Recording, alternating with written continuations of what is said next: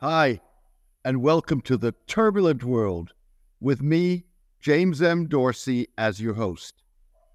Israel's options are central to discussions about the day after the guns fall silent in Gaza.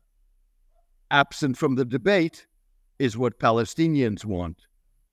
Also absent is any discussion of funding for Gaza's reconstruction, although the assumption is that oil-rich Gulf states will step up to the plate.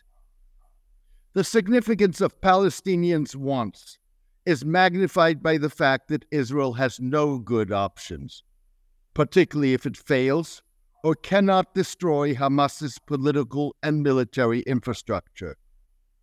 While none of the options hold out the prospect of Palestinian elections, some have already been rejected by Palestinians and Arab states. Others could be acceptable to Palestinians on an interim basis. U.S. Secretary of State Antony Blinken returned to Israel and the Middle East on Friday to discuss the progression of Israel's assault on Gaza, the rescue of hostages held in Gaza by Hamas and other groups, and potential arrangements for the day after. Palestinian acceptance of those arrangements is key to the stability and sustainability of any post-war structure, even if it is temporary. A 10-page concept paper dated October 13 and prepared by Israel's intelligence ministry listed 3 options under discussion. Despite its labeling, the ministry is not a decision-making body, even if the options are in line with statements by senior Israeli officials and various segments of the Israeli public, and one was reportedly adopted in Israeli lobbying efforts. Moreover, the ministry does not control Israel's intelligence services that report to Prime Minister Benjamin Netanyahu or the military command. The concept's 3 problematic options include the creation of a homegrown Palestinian administration in Gaza that has no links with Hamas and or other Palestinian militants. No Palestinian is likely to offer himself forward as willing to take over on the back of Israeli tanks, even though Abu Dhabi-based Mohammed Dahlan, a controversial former Palestinian Gaza security chief with close ties to the United Arab Emirates, Egypt, and Israel, appeared to leave the door open to his possible return to the Strip. Without taking Mr. Dahlan's potential ambitions into account, the paper described the option of a homegrown administration as the most dangerous alternative because it could lead to the establishment of a Palestinian state or new, more militant groups. A second scenario would involve the return to Gaza of Palestinian President Mahmoud Abbas's West Bank-based Palestine Authority, dominated by al-Fatah, Hamas's arch-rival. The authority was expelled from Gaza in 2007 by Hamas, a year after the group won Palestinians' last election. Like the first option, the paper counseled against the return of the authority, which is deeply unpopular on the West Bank, because it would constitute an unprecedented victory of the Palestinian national movement, a victory that will claim the lives of thousands of Israeli civilians and soldiers, and does not safeguard Israel's security. In addition, the authority would likely reject taking charge of Gaza unless its mandate was linked to a definitive resolution of the Israeli-Palestinian conflict.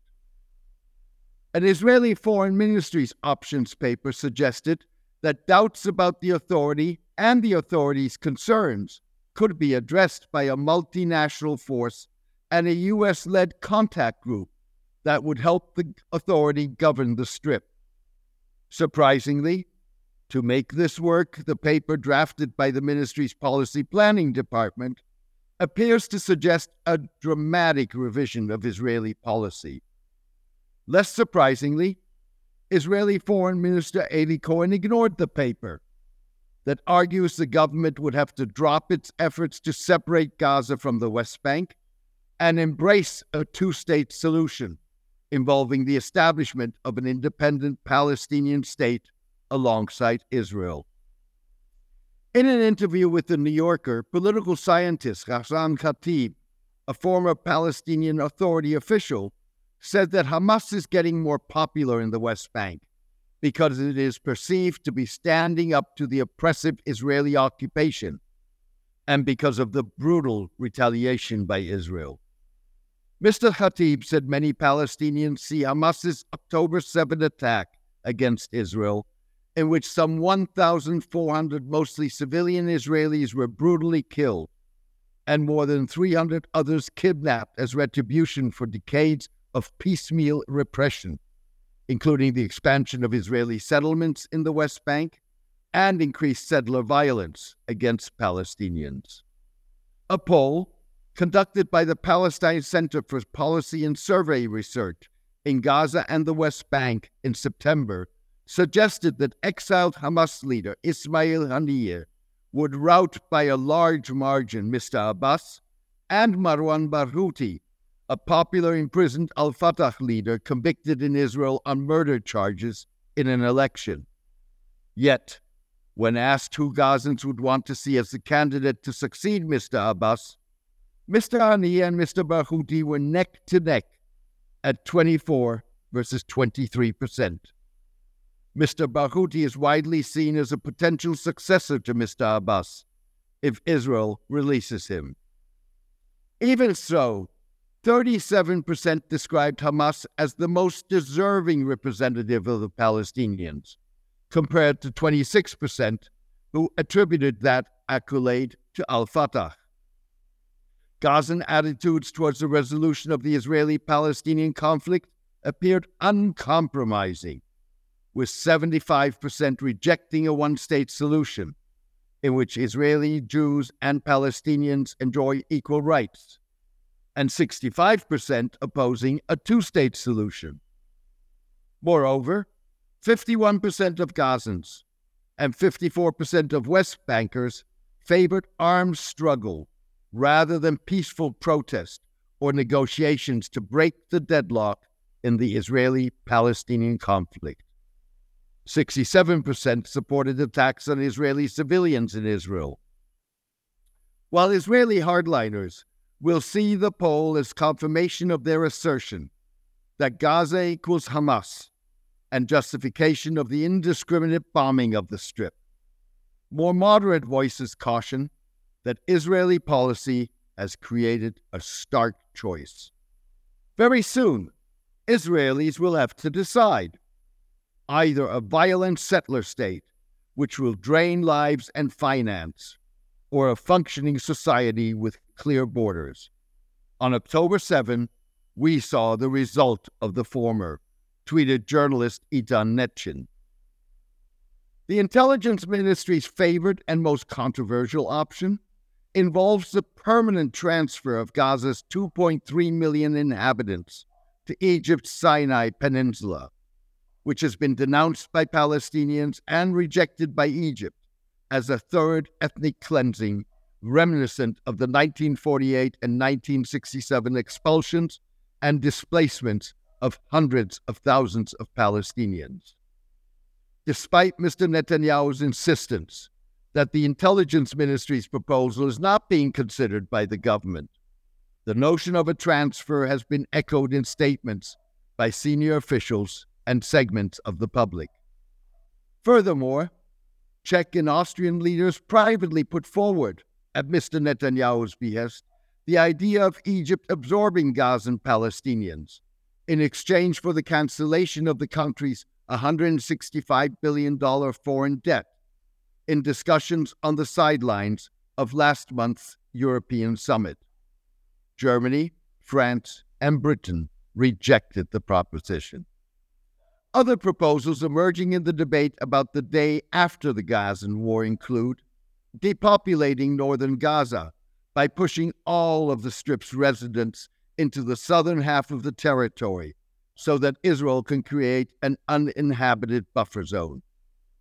Leaving aside legal and moral implications, the problem with this proposition is that it would aggravate conditions for Palestinians already living in one of the world's most densely populated territories in an even tighter space that would retain a border with Israel.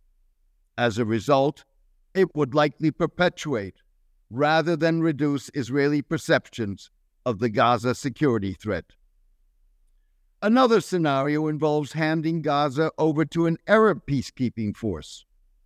While Arab states may be tempted to return Gaza to Arab control, like the Palestinian Authority, they are unlikely to want to shoulder responsibility on the back of Israeli tanks, without solid indications that the force's presence would be linked to a resolution of the Israeli-Palestinian conflict. In addition, many Palestinians feel abandoned, as much by Arab states as they do by the rest of the international community. Moreover, Arab condemnations of the Israeli assault on Gaza notwithstanding, Arab states appear in no rush to be seen as forcefully striving to end the carnage. The Arab League, which groups the world's 22 Arab states, has scheduled a meeting to discuss the Gaza crisis for November 11, rather than immediately.